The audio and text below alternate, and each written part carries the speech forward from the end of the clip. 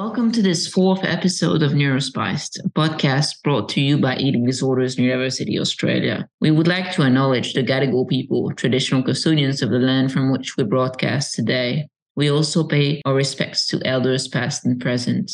This month, Rebecca reflects on the ways in which their neurodivergent journey intersects and interacts with eating disorders and body image. Some of the content of this episode may be distressing for some. Therefore, we would like to emphasize the importance of seeking support whenever needed. For example, you may freely reach out to the Butterfly Foundation helpline on 1-800-334673.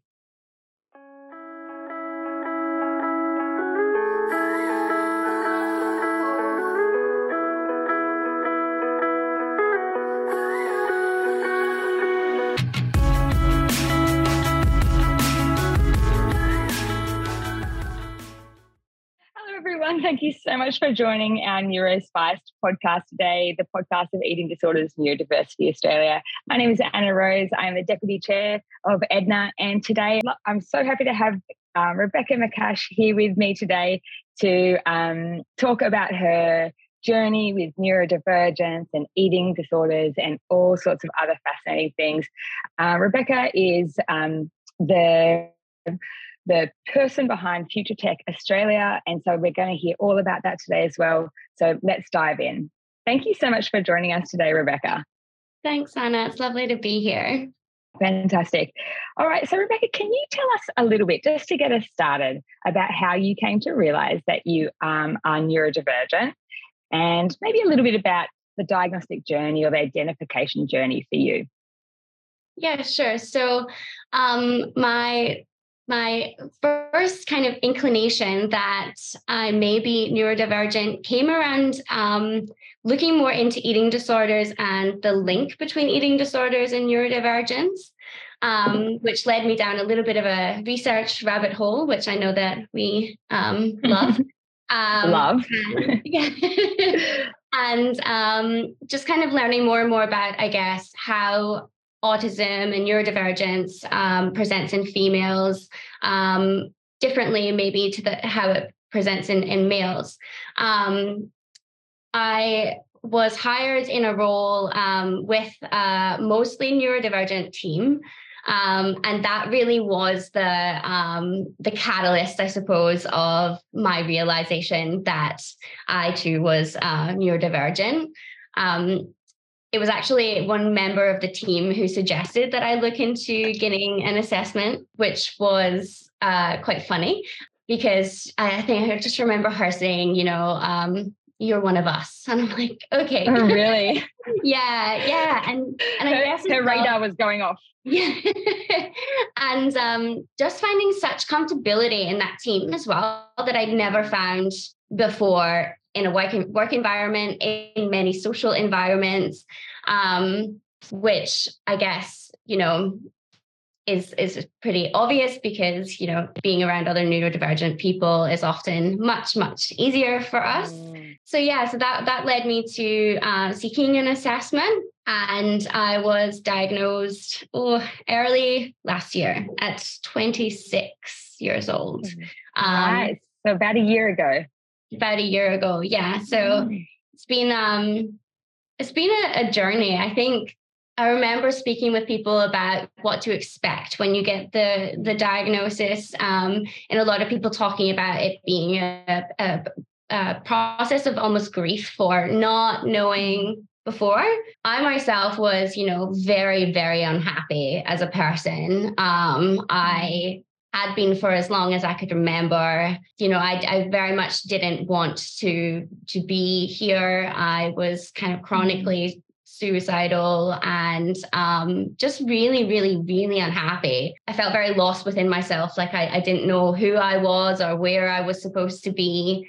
And the diagnosis really just kind of just almost like took away that blanket of gray and hopelessness that I had, lived with for such a long time. And, I've really felt like since then I've come into myself again, and I figured out, okay, so like that's why, these things have happened. It just sort of was like a light bulb going off. Yeah. Yeah, to be able to look back and reinterpret experiences. Yeah. I understand some people do talk about feeling grief, and I guess it's like that sadness around, what could have been. But also, I think a lot of the times it allows us to really reflect back and to say, oh, I can be so much more compassionate to myself about that experience or the way things worked out then, because I didn't know what I know now about myself. Exactly. Yeah. And I felt like it had just given me this framework that I didn't have before to be able to support myself.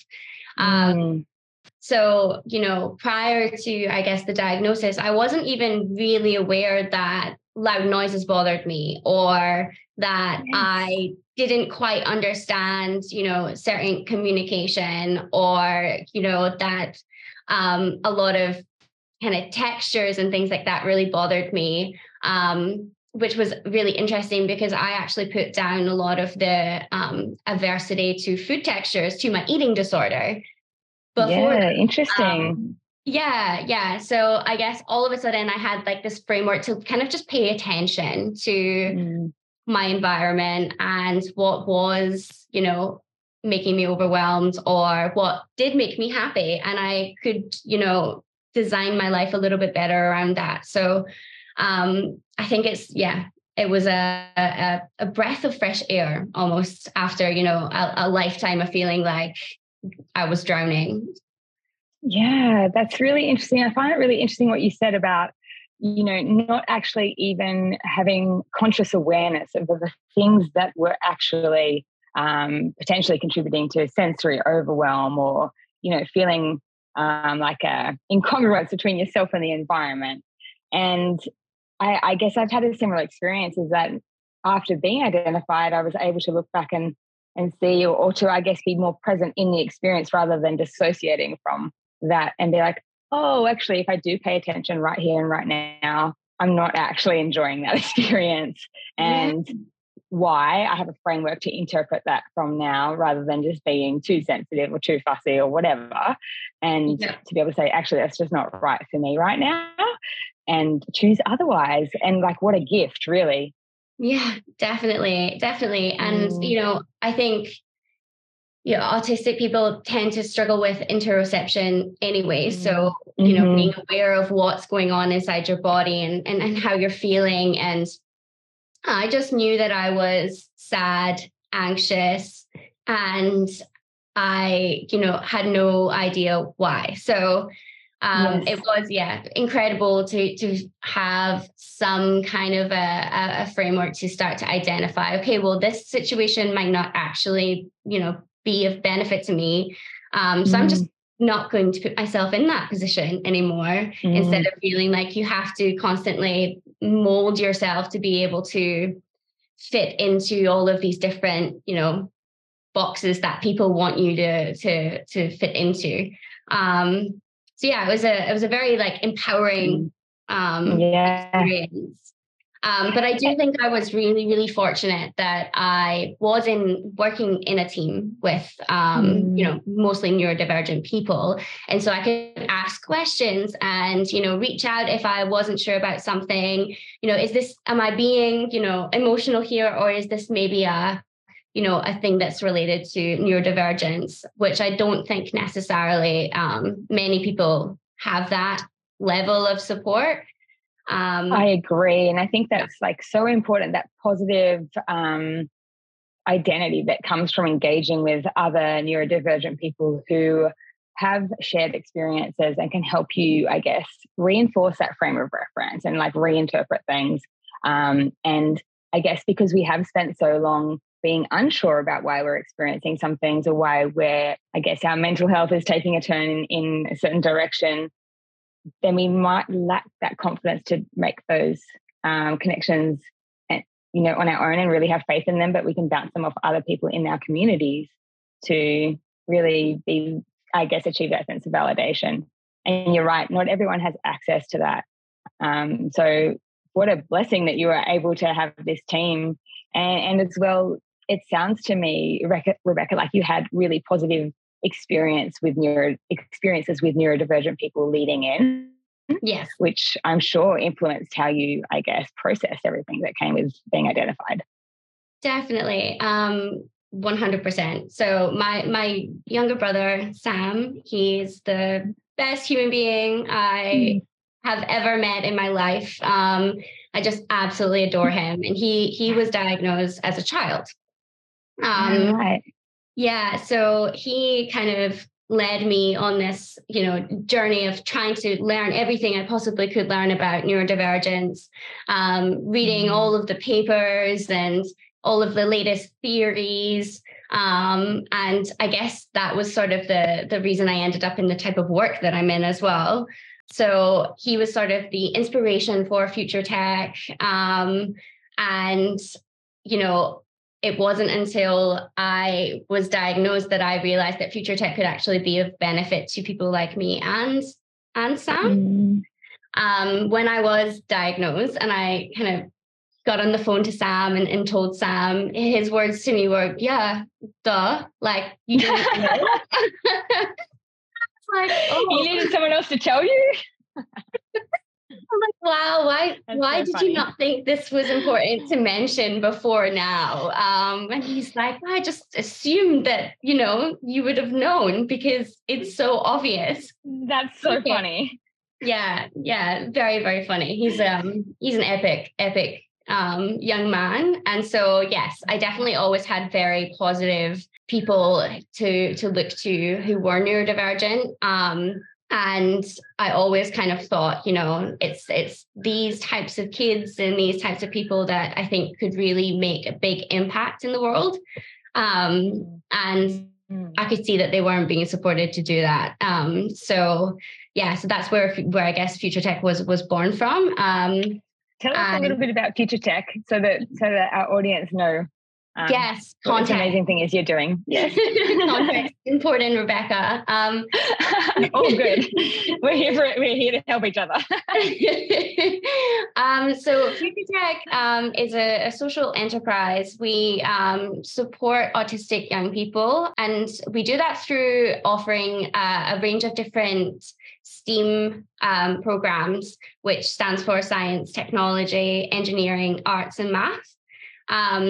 So we offer students, I guess, just a space that they can come to and learn about things that they really care about. I know that in school, we're often forced to learn topics and things that we don't really care about. And research and, lived experience shows that it's very difficult to engage autistic students in content that they're not motivated by. So we took a lot of time just to really think about, okay, what is the best way of teaching neurodivergent young people using things like their strengths, their interests, universal design principles. Again, because a lot of these students may have very, very high skills in coding, for example, but not very great language skills. So how do we accommodate for students with totally spiky, profiles and who are of a variety of different ages? So we designed the entire program around just thinking about those areas, and also like what are the main barriers to learning. So I think a lot of students are in school and there are all of these environmental factors that play. Absolutely. They're not allowed to use a sensory tool while they're learning because it's seen as distracting. They're not allowed to take breaks when they want to. So one thing we start every session with, which I feel is so important, is after, of course, our acknowledgement of country, our statement of inclusion. And it's literally just a reminder to the kids that they are welcome as they are. We don't expect them to change or, try and not display their autistic selves. Like we were like, come as you are. We love you. You're amazing. Use any strategies you need to use. If you need to take a break or if you just aren't super feeling great today, that's cool. Like just let us know and we'll work with that. So so we've been around for just over a year. Amazing. Congratulations. It sounds like such important work. And I think potentially addressing a really big gap, I guess, in service provision, because, the rates of school refusal or difficulties at school and bullying and all of those things, they're really, really high and amongst our neurodivergent school children. And so anything we can do to really, I guess, accommodate those areas of strength and challenges in a really affirming way is just going to be so beneficial. I'm curious, are your workshops or your programs, are they delivered online or are they face-to-face? Both. So we have, so we have online programs running throughout Australia. So that's, open to anybody. And then we have a face-to-face program here in Sydney, where I live and most of the team are located. And it's great because it's actually, for some people, online is just better. Online is just definitely easier to engage with. You don't have so many, expectations, eye contact and verbal communication and things. But for some kids, they love the, face-to-face social interaction. So I think that was a really important design that we had either or, so that people can choose. And so that, if a student 1 week is just not feeling like they want to come into classes, then they can just join online. So flexibility. Exactly. Offers them that flexibility, which I think is one of the main things that's lacking for them in their lives. So we love it. We absolutely love it. I come away from every Saturday and I'm just like glowing and so happy, and they're so funny. They teach me way more than I teach them most of the time. So that's always good. Amazing. And so tell me, what has it been like, starting this social entrepreneurship? It's like you started something really big. How's that panned out for you being neurodivergent, and what are some of the challenges, I guess, that you've experienced and some of the things that you found really easy? Such an interesting one. I give a lot of thanks to Future Tech in that I think, prior to my diagnosis, it really was the thing that kept me going. I was sort of had this purpose almost and work to do, and it was so important, and I knew it needed to get done, and I could see that it wasn't going to happen if I wasn't going to do it. So that kind of kept me going when I was really, really unhappy. I guess in terms of starting a social enterprise, it's horribly complicated, and you never know if you're getting it all right, or if you've missed something huge that's really, really important. So I think it's really, really it's going to be really beneficial to have more supports for people to start up social enterprise. I know that there are people looking at autistic social enterprise specifically, which is super exciting, and I think will be amazing, because I think, many autistic people have these amazing ideas in their head, but they just don't necessarily have the tools to be able to start. And I think for me, it was I can't not do this. I guess my perfectionism is a benefit in some ways. I mean, we can use it to our advantage, and just the sheer determination, just like, I'm going to do this. If it kills me, I don't care what stands in my way. I'm going to make sure that it happens. Determination, right? Totally. Just to get it done. Yeah, totally. And I think that was it. It was brute force. There was so many keep on pushing. So many gaps in my knowledge. Like, I don't know how to run a business. That's not my my area of expertise. but you'll figure it out as you go along. Wing it. Yeah. And I guess in terms of social entrepreneurship for autistic people specifically, like there are a lot of like unique barriers for, I think, neurodivergent people. A lot of networking and trying to get funding and things like that require you to be very, very social and go to events and, talk to all these different people who, might be big CEOs and, just scary people. And I think that's really, I know they're not actually scary. I get it.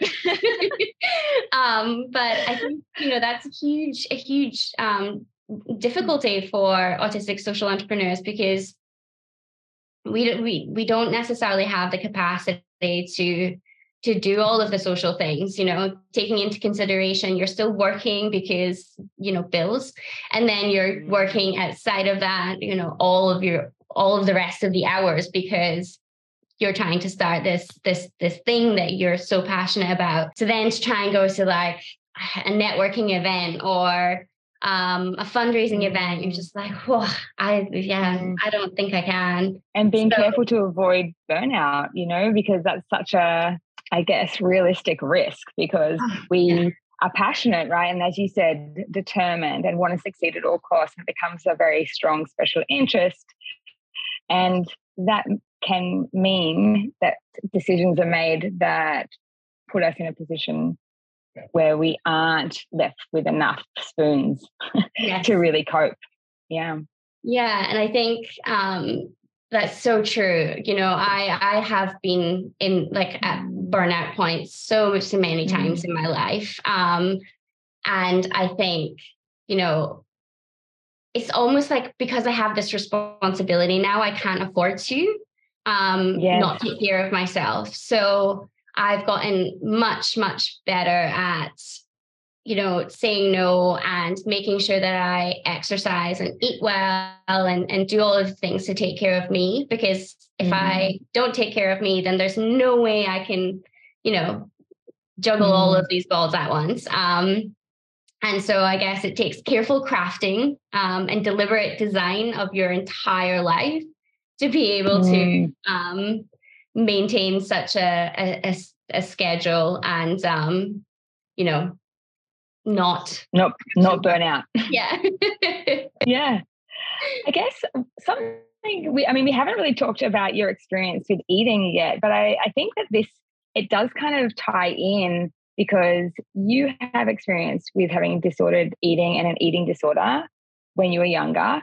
And we were talking a little bit before we started recording around how even though you consider yourself to be no longer in an acute phase of that eating disorder, that there's still things that come up from time to time that you need to manage. So maybe if we backtrack a little bit and then we can get to where you're at now as well. I think that'd be really important to kind of incorporate into this discussion around managing our work-life balance and keeping ourselves well. So do you mind telling us a little bit about your experience with disordered eating and an eating disorder? Okay. Yeah, definitely. So I first started experiencing, I guess, symptoms of an eating disorder in the school holidays between primary school and secondary school. So I know that that's not, that doesn't translate to Australia. So that's maybe year 7 into year 8, I want to say. I was around about 12 at the time. But in the beginning, it was very subtle. It wasn't particularly, dangerous, but as we know, it doesn't take too much for that to become dangerous. So I ended up being formally diagnosed at 14 after I had just returned from competing in the cheerleading world championships, which was an experience. Yep. But a little bit traumatic in ways as well. So after coming back from that, I had lots of feelings and my eating disorder really, really ramped up at that point, and led to me being, admitted into hospital with blood sugar levels just dangerously low. That was when I was diagnosed formally. I remember being in the children's ward and having the doctor like speak to my mum and say, she's only just her BMI is only just low enough to be able to give this diagnosis, and that was just it's fuel for just like the absolute worst thing. It's baffling that you would see, a medical professional speak like this, but I do think, this is going back over 10 years ago.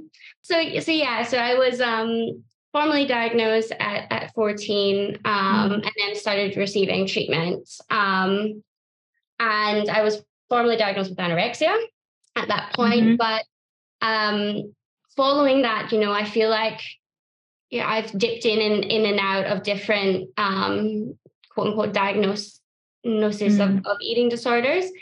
I think it's really interesting. I reflected on this many times where I would think, anorexia would present, and then, once that had sort of got unsustainable, then bulimia would present. And then when I got a grip on the bulimia, that's when it just translated into binge eating disorder. So it was just always, a bit of an ebb and flow of different presentations.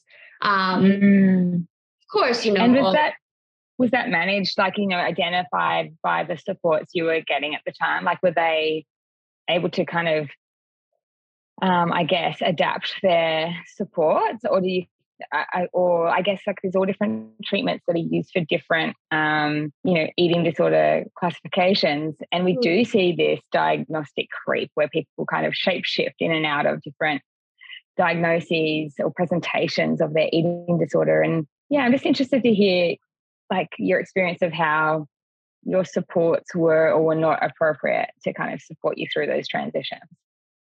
Yeah, I think that they weren't great at adapting. I was in the UK at the time, and we have the wonderful NHS, but of course they're, very under-resourced. They always have been.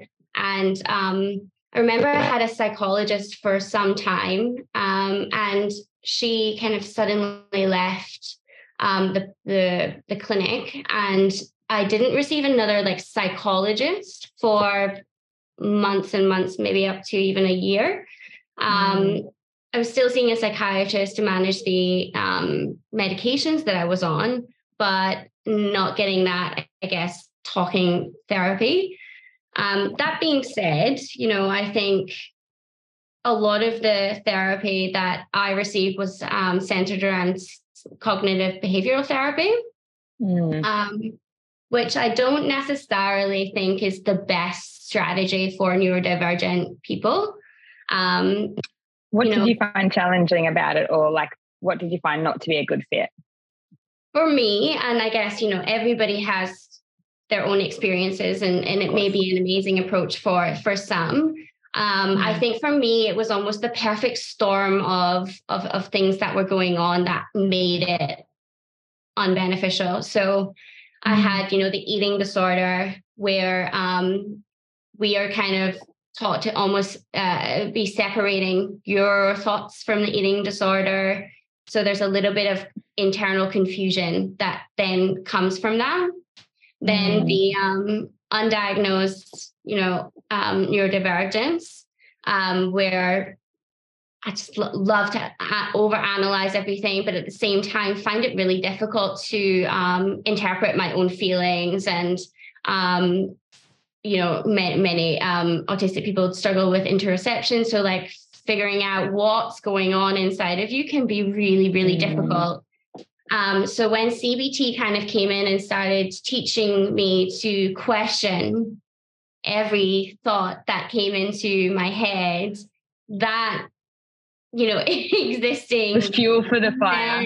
Exactly, of total confusion just, made me super distrustful of myself and my own feelings and the way that I experienced and interpreted the world, which I think, led to a lot of dissociation. And I think that's interesting, Rebecca, what you said there around, if we look at eating disorder behaviors, they're often, they're serving a purpose. They're serving a function for the person experiencing the eating disorder. And so therefore, if we, as you said, if you take it away and you don't have anything adaptive to replace it with, then we're potentially putting ourselves or the people we're working with in a position where a maladaptive coping strategy or poorer mental health will emerge. Yeah, definitely. I think that it is really difficult, because I know that if therapy was done a little bit more comprehensively for me, and maybe drew on a few different types of approaches, I probably would have been able to replace that with something more helpful. And it's very, very difficult. Eating disorders are just so complex. But I definitely think that a lot of the eating disorder was kind of helped along by some of the social difficulties that I experienced as a young person. Going from primary school age, 12 years old, into like 13, 14, 15, social relationships just go from being super simple to being unbelievably complicated, and I just never got it right. So I think for me, my eating disorder almost helped me to just kind of step back and not have to deal with a lot of that stuff. So it definitely served a function. And then coming back into that, trying to reintegrate into life was really, really hard. And I struggled a lot with friendships and friendship groups. And, that I think, again, fed into the depression and feeling suicidal and not knowing where I belonged or what to kind of do with myself. So yeah, it was just like kind of the whole teenage year. It's just like the perfect storm of just not goodness. Yeah, well, it's like that real sense of belonging, which you just said at the end there, like you struggled to know where you belonged. And I think that's such an important thing to take notice of, is that in those early adolescent years, yes, social relationships become much more complex and so much harder for us to navigate if we don't understand our own selves as neurodivergent people. We haven't been, potentially back then, you weren't identified as being neurodivergent, so you have no framework to kind of proceed with social communications and social relationships that's actually right for you. And so therefore it's just like, it's asking you to climb Mount Everest, really. Yeah, and climb Mount Everest with no oxygen tanks, like with nothing. It's storming, and you're just like, "Where am I going? Where am I? Yes, what is this storm here coming in? I didn't see that cloud." So yeah, it's definitely a challenging time, and I think something that we need to be very, very aware of, especially in our neurodivergent young females, because it's hard. It's very, very hard time, and a lot of females are not picked up on until a little bit later, until that point where things get more complex, and I think a lot of the time your social difficulties can end up manifesting in things like eating disorders, depression, anxiety. So I think it's just so important to be aware of that, and to be checking in with our neurodivergent young females and just, or those who aren't neurodivergent even, just to make sure that, perhaps there is something going on there that, is not super obvious, and maybe an eating disorder is masking that, or depression is masking that. So in my opinion, there's definitely enough evidence in place already that we should be screening all eating disorder patients for neurodivergence. Yeah.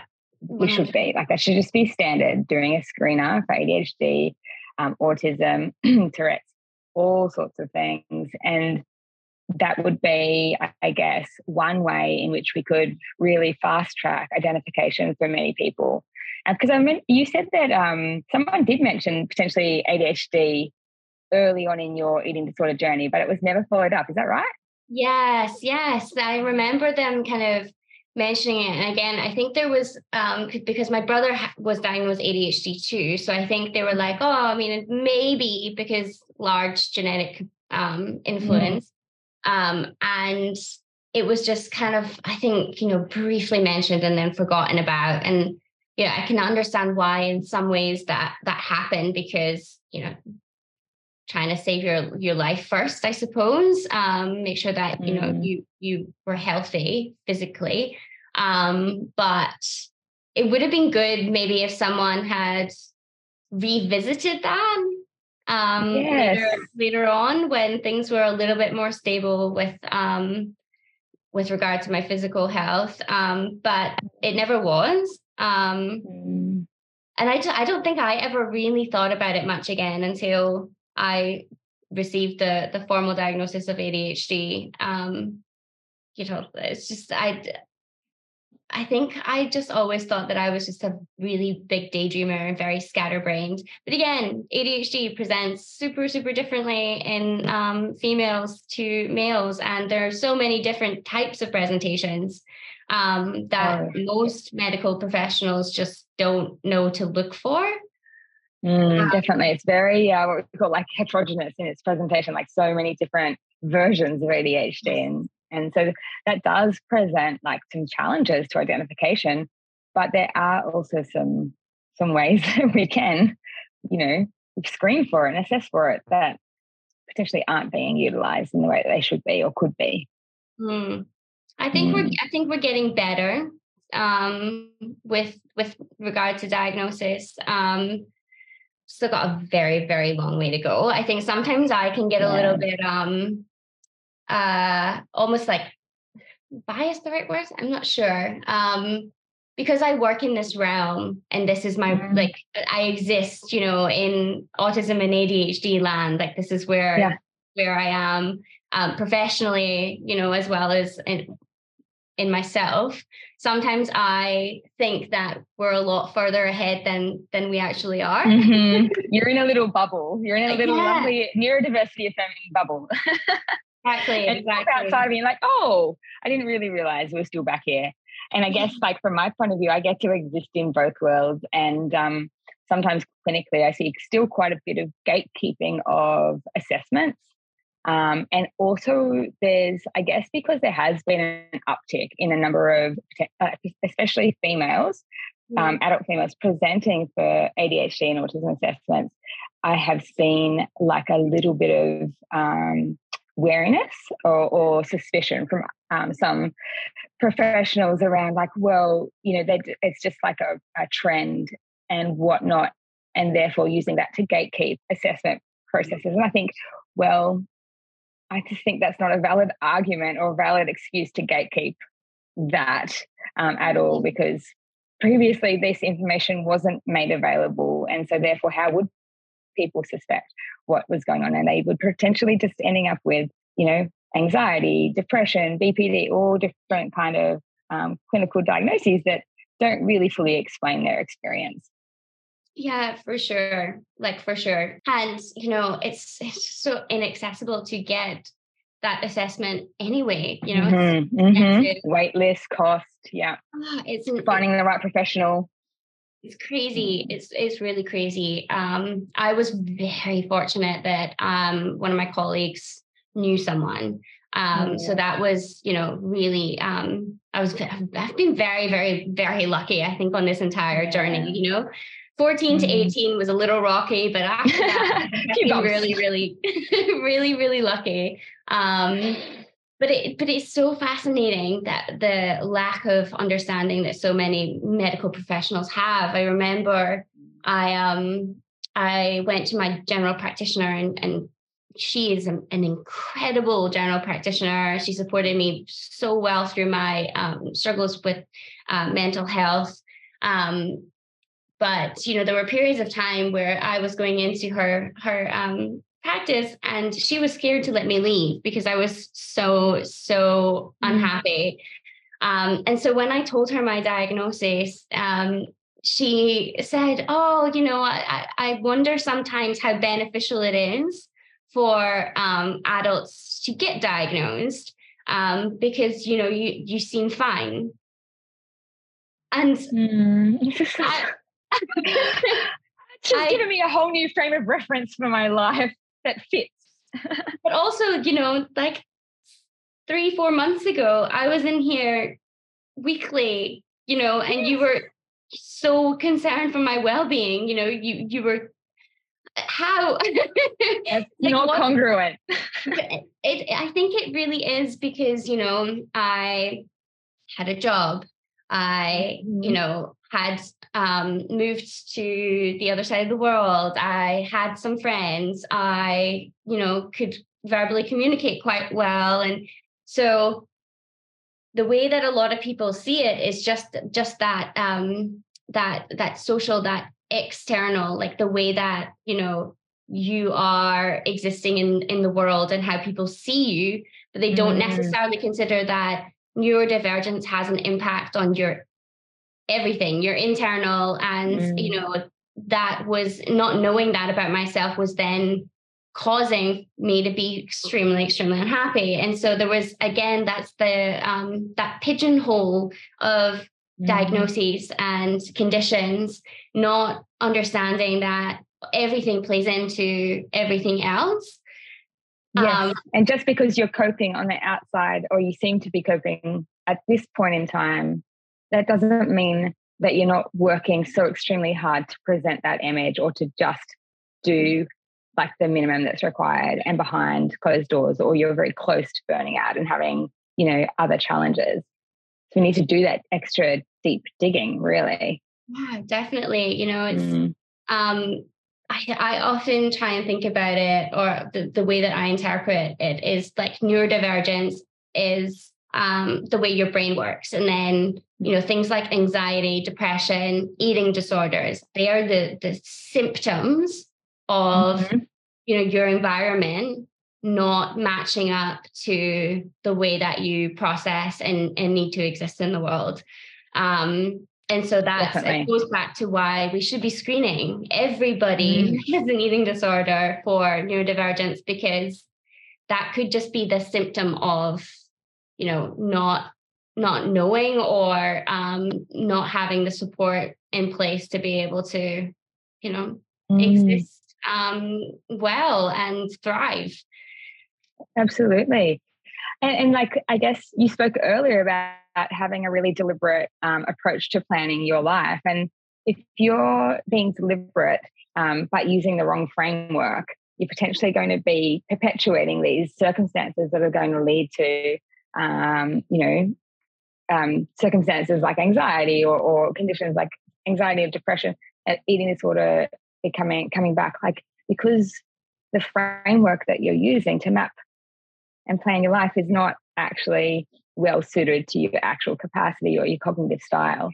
And so I think exactly what you said there, we like having being identified as neurodivergent, that label is so important. Even if you appear to be coping, even if you've got your job and your family and you're having a relationship, you've got friends, it doesn't matter. Like, in terms of long-term well-being, that identification is so crucial.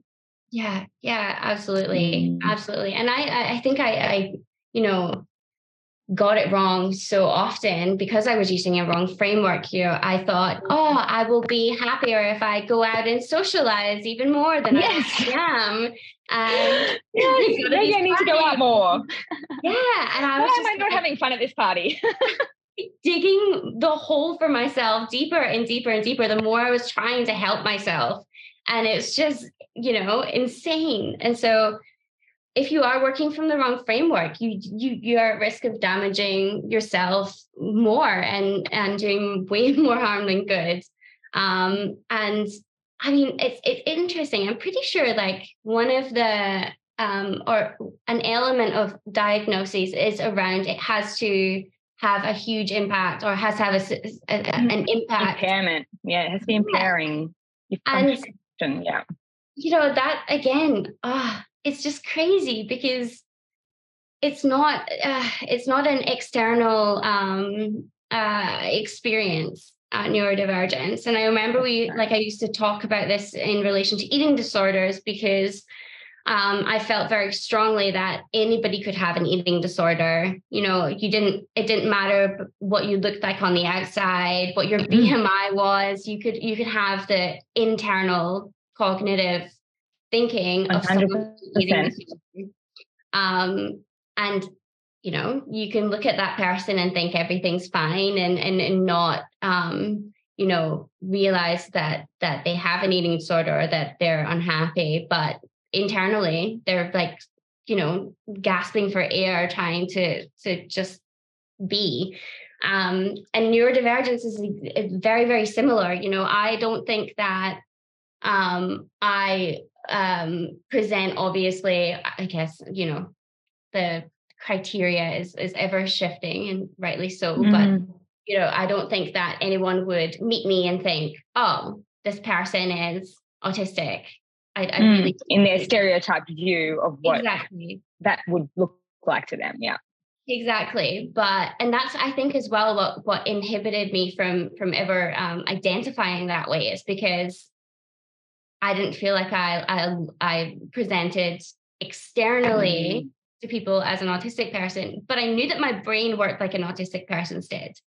So yes, that's interesting. And that's because having experience with your brother and then working with people, so you could identify that, hey, my thinking style, the way I am internally and in the world that I can see is similar. But your third person view of yourself, like if you step outside yourself, you're like, no. That doesn't match up. Crazy. That's such an interesting perspective. Yeah, just like, no, I'm not an autistic person. I just think like one. And you're like, but that is it. That is it, right? But we don't look at neurodivergence in that way. We only look at it from the outside in. And that's starting to change. But like, if you look at the diagnostic criteria, it is a third person perspective, and we need so many more, first person accounts or phenomenological accounts of what it is to be autistic or ADHD or any other type of neurodivergent. What does that feel like in the world, and what is that experience like for each individual? And then we can start to really build, this really much more comprehensive sense of the internal experience. And then that can inform, the identification criteria, because then clinicians who don't have that experience of being neurodivergent, they need to learn that somewhere. And then if someone comes and presents and says, this is my internal experience, it's also important that they then trust that person and don't discount them because of the way that they are speaking or presenting or the job that they have. So there's a lot of, trust that needs to be built in terms of trusting people's first person reports or accounts of their experience. Yeah. And I think it can be really, really difficult for a lot of medical professionals, especially considering the fact that a lot of autistic and neurodivergent people have been misdiagnosed with things like borderline personality disorder, which many, many medical professionals have extremely prejudiced views on Very that. much so. soon as you step into a room and you have that diagnosis attached to you, people don't believe you anymore. So, there's just barriers up everywhere for so many people to just understand who they are in the world. And I think we are a long way off, getting to a place where everybody, who should have the right to feel, okay within themselves, actually does. But, absolutely. We're just going to keep going. Yeah. There's a couple more things that I was really interested to learn about your experience. So one of the things I'm going to step back, and it's something you mentioned earlier, and it's just been in my mind to come back to it. You talked about your experience doing cheerleading. And I think that I'd really love to hear about that experience in terms of, being in, it sounds like quite a high level of a competitive sport, which is an aesthetic sport. So a lot of body related stuff, I'm sure, in that environment. So competing at a high level, knowing now that you're neurodivergent, but then also like how both of those things interacted with the emergence of your eating disorder. Yeah, gosh. Such a complex question, but no, it is. But it's I guess just a reflection. Cheerleading, it was the biggest love of my life, and probably one of the things that damaged me the most.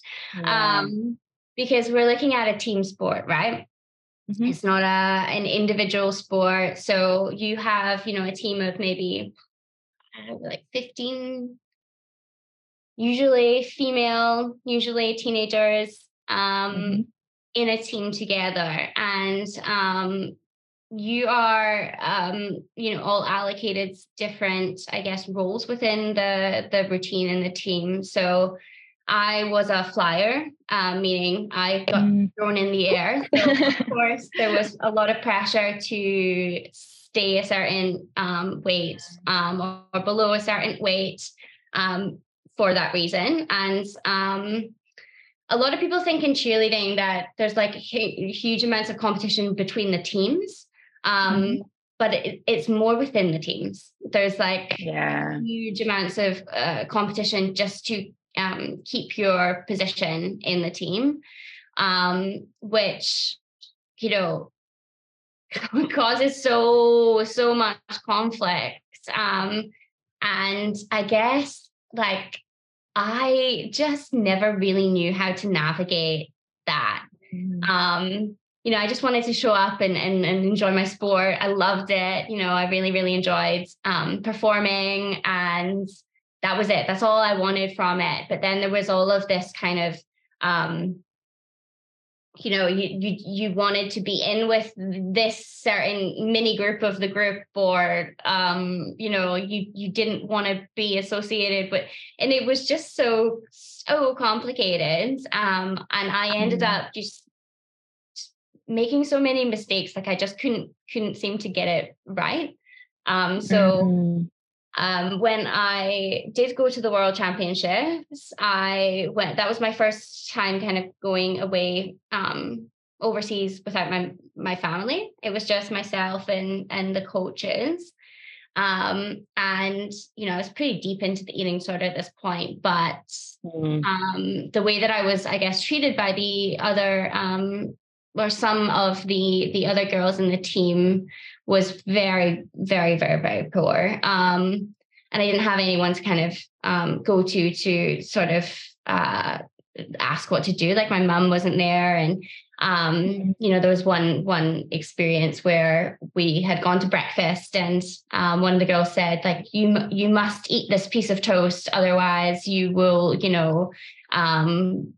face consequences. I can't really remember exactly what it was at the time, but things like that. And so, yeah, that's when I came back. That was really the point where I went from, I guess,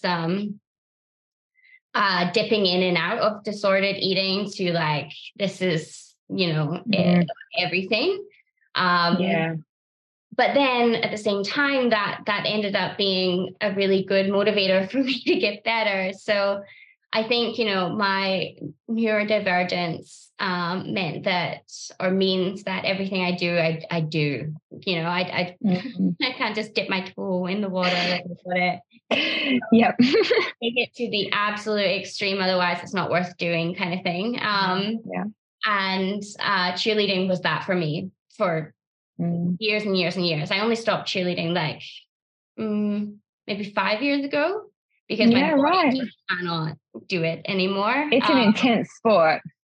Yes. And I was doing it all through my eating disorder as well. So you could imagine probably hyper bones and muscles in my ankles and my wrists and everything just, doesn't comply anymore with all the back running around.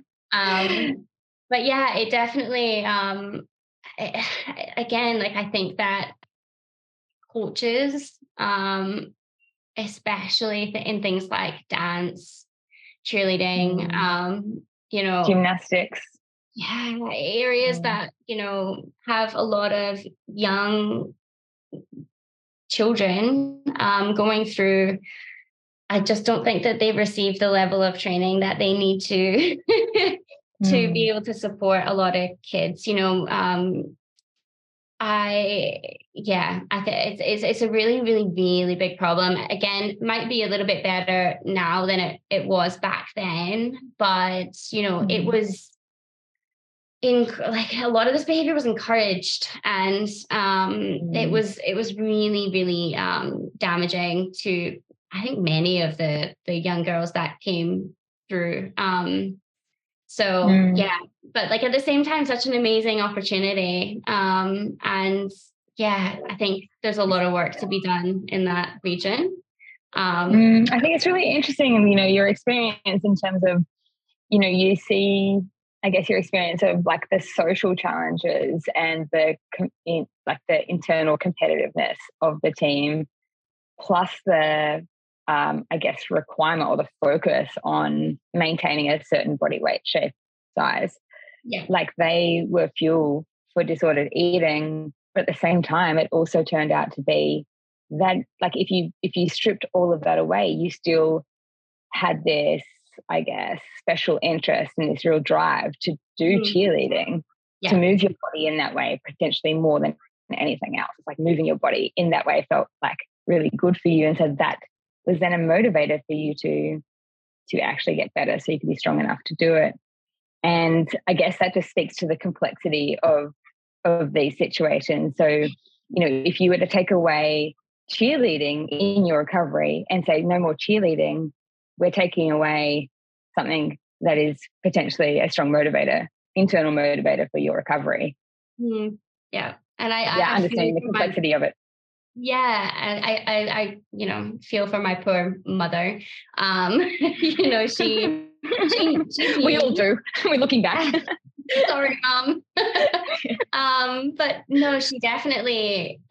It must have been so hard for her because she knew that cheerleading was a huge reason why I ended up, so unwell. But she also couldn't take it away from me. So she was stuck in this, really difficult situation. And, gosh, bless her. She's just a saint, that woman, I swear. I don't know how she did it, but I guess that's another thing that's kind of missed is support, like good support for parents. And I think meeting other parents is really like helpful. I remember we went to a conference, my mother and I, and that was the first opportunity she got to meet parents of other people who had supported their children through eating disorders. And it was just like a light went off, on, for a sense of belonging for her, I guess. Yeah, exactly. And, parents need to be supported to support their children. I think too often we just expect parents to get on with it because, it's your child, but it's not that simple. And so many parents that I work with at Future Tech, they have very, very narrow views of autism and neurodivergence when they come into us. And, you know, a lot of the work that we do, I guess, just in the way that we talk about neurodivergence, works to sort of break down a lot of that. So I think for parents, it's really, really hard. I mean, you ask Dr. Google, and it's just all of the deficits and all of the bad things. And, you know, how are you supposed to support a child well if, you know, you've been told by everybody that there's something wrong with them? It's just, so I think we need to get a lot better at helping parents to support their children, so that, you know, like they don't burn out and end up unwell themselves, because that happens. I'm a parent to 2 young neurodivergent children. I understand.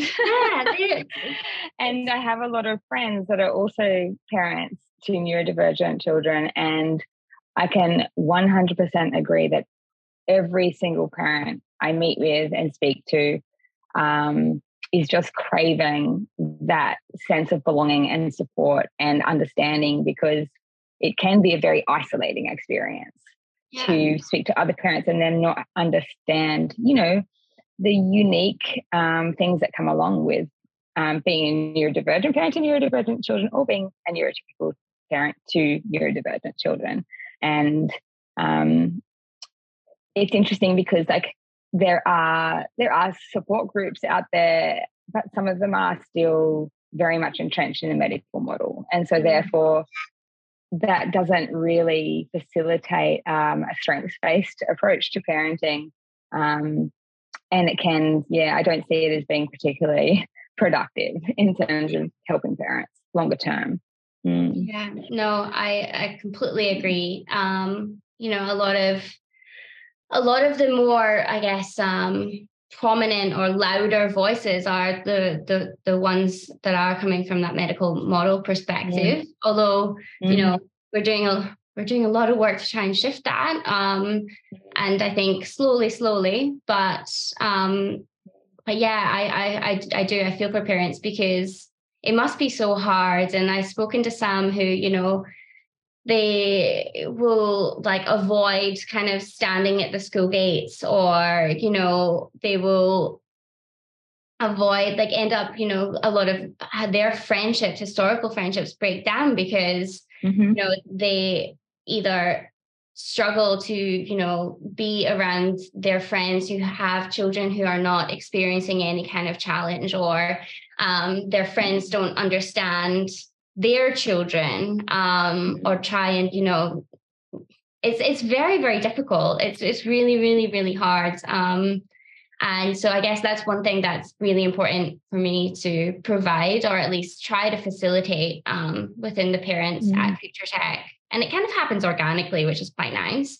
Sort of like hang out outside while the kids are kind of coming in and have a chat with each other. And one parent said to me, you know, it's amazing. Like, usually I would be just so on edge in a situation like this, because I'd be listening to see if he was making noise, or, you know, doing X, Y, Z, whatever, you know, being autistic essentially, because that wouldn't be acceptable in many settings. And she's just like, it's amazing. I can hear noise. And I'm like, I don't know if that's mine or another one, or like, you know. And no one's worried about it. Nobody's worried about it. Be your authentic self. Yeah. So yeah, I'd love to, you know, keep providing that for parents, because it's hard. I mean, I don't know, because I don't have any children. So I can you get to see it from the external perspective of working with parents of the children who are participating in your programs, and, you know, listening to their stories. And that's a valuable perspective to be able to have.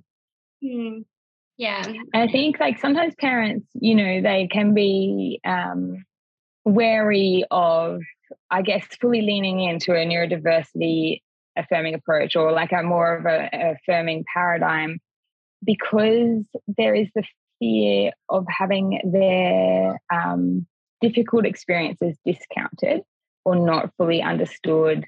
If we try to, and I feel like, being careful not to put always a positive spin on neurodivergence, because sometimes there are challenges. And as you said before, parents, in order to support their children, parents need to feel supported, and that's in all areas. And so I think that that's something that, as a community, those of us that are, part of the neurodiversity affirming paradigm, like, really need to do a little bit more work there to help parents feel safe coming in to come in as they are and meeting them where they're at, without feeling like they're going to be, criticized or invalidated. Definitely. And I completely agree with that. And people are only going to feel welcome if they feel safe, to share and to show up authentically as themselves, neurodivergent or not. Exactly. And I think the other fear sometimes for parents who, I guess, are coming into neuroaffirming programs, spaces, etc., is that, and I hear this one a lot, well, they have to learn how to cope in a neurotypical world because the majority of the world is neurotypical. And I completely agree. But how do you learn to cope? You learn how to utilize strategies like stim tools and noise cancelling headphones and taking breaks and, doing the things that you need to do so that you can cope in that environment.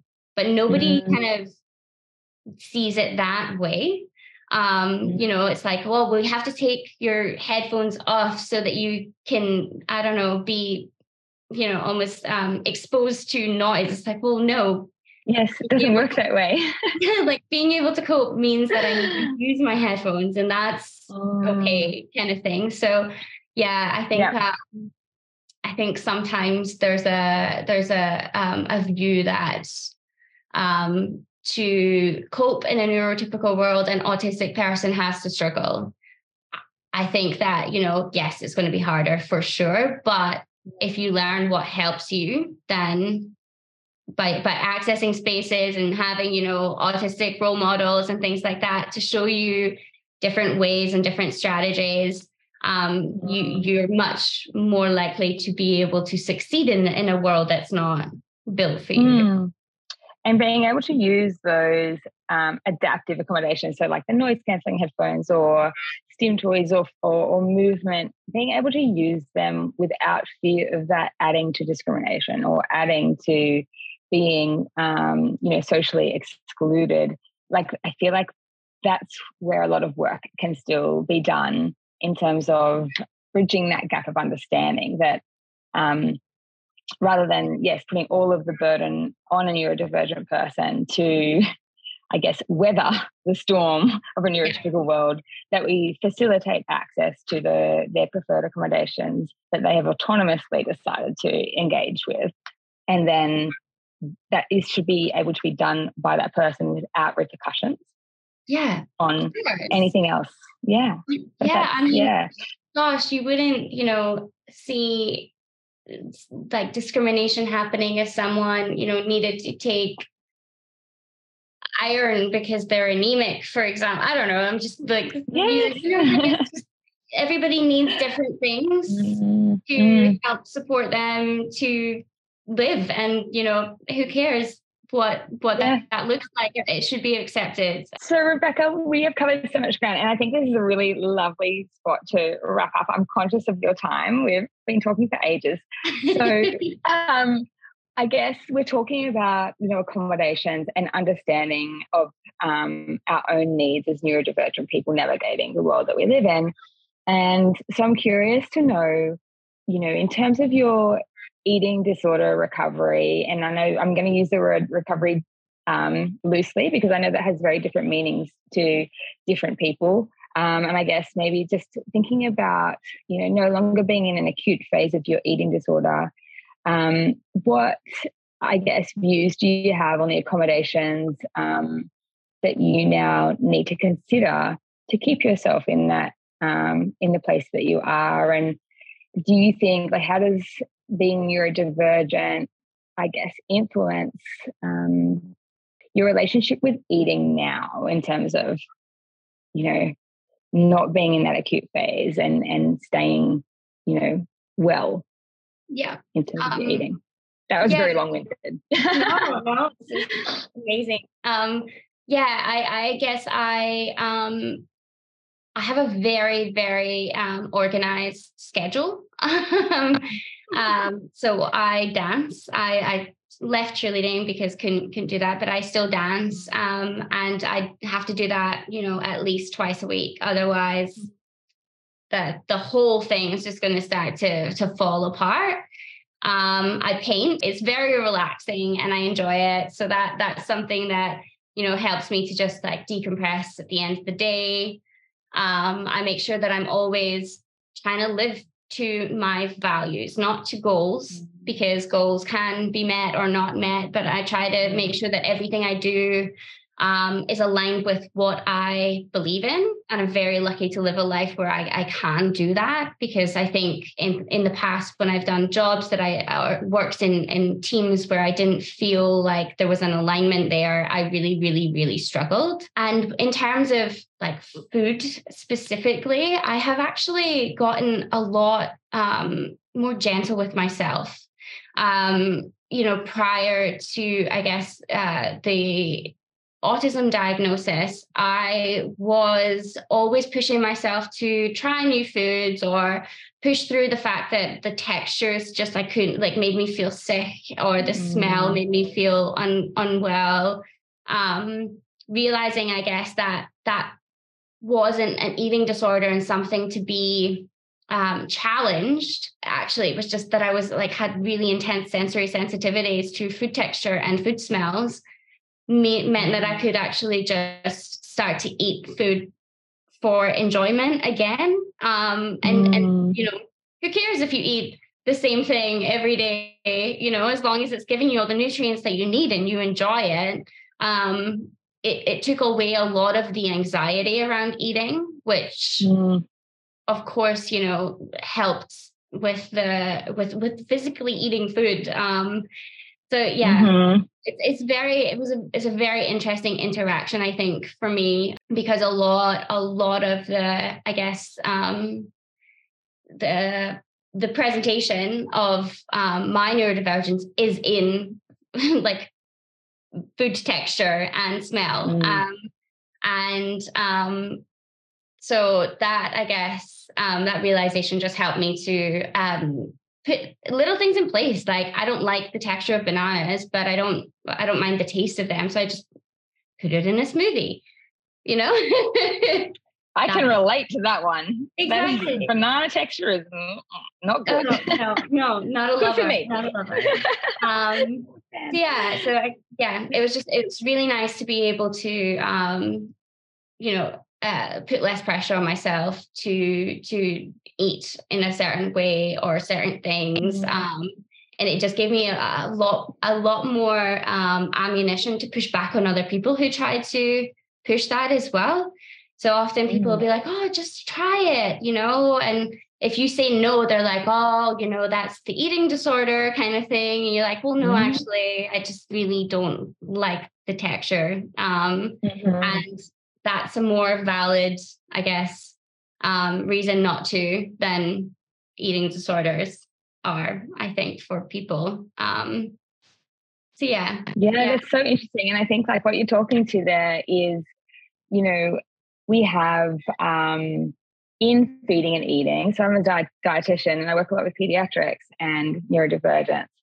And we have a lot of what I call neuronormative feeding goals and expectations. So around social eating, around eating a really wide variety of all different textured foods that are all touching and all mixed together, and sitting at a table and sitting still at a table and using utensils and not having distractions, and all of these, I guess, expectations about what is an ideal way to eat or to feed our children or to nourish ourselves.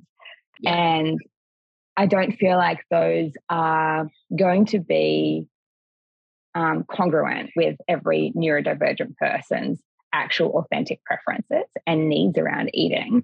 And we need to be able to challenge them and to keep the ones that fit and to let go of the ones that don't.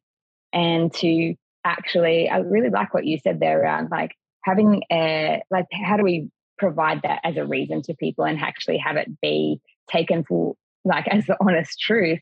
Yeah. You know, those aren't necessarily eating disorder behaviors. They're often misclassified as that in the initial presentation, but we need to be able to then tease out, well, was that behavior there present before the acute eating disorder was present? And in what purpose is that serving? What would happen if we actually expose you to those textures? You know, you're going to create an aversive experience. It's not something we can desensitize you to. That is an aversive experience that's not going to help recovery. Yeah. That's going to hinder recovery. And so we need to bring all of those assumptions to the table when we're working with people who are having challenges with feeding and eating, and they're all up for discussion and renegotiation. You know, if a person needs to watch something while they're eating, then they watch something while they're eating. There's other ways we can connect that are outside eating. Like, I just really struggle with that one.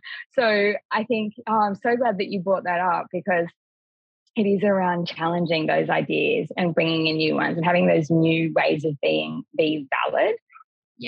And accepted.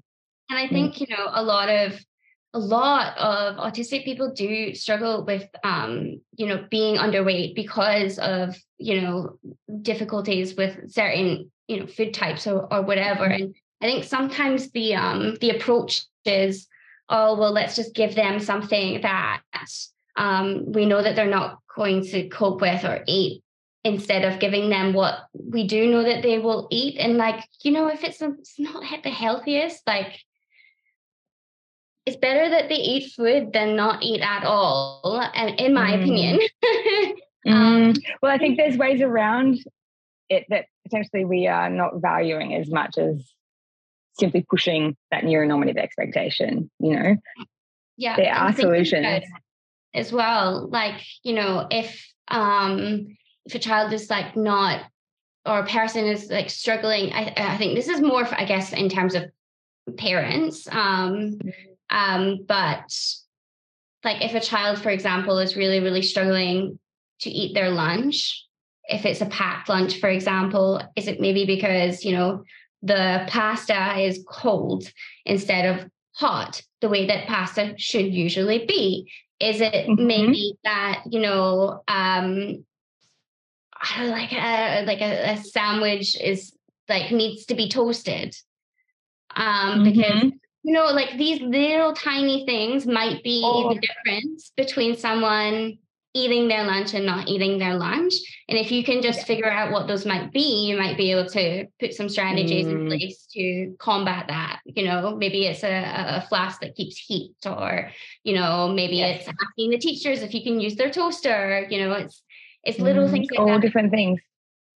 All the difference.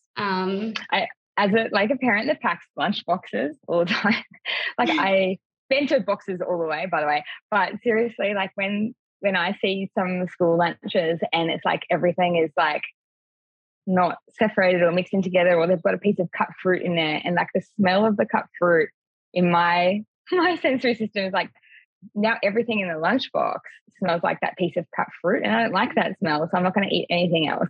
So it really does that, doesn't it? Oh my gosh, it totally does. It's like you put a piece of cut up apple in a lunchbox, the lunchbox is gone. Like, it's not happening.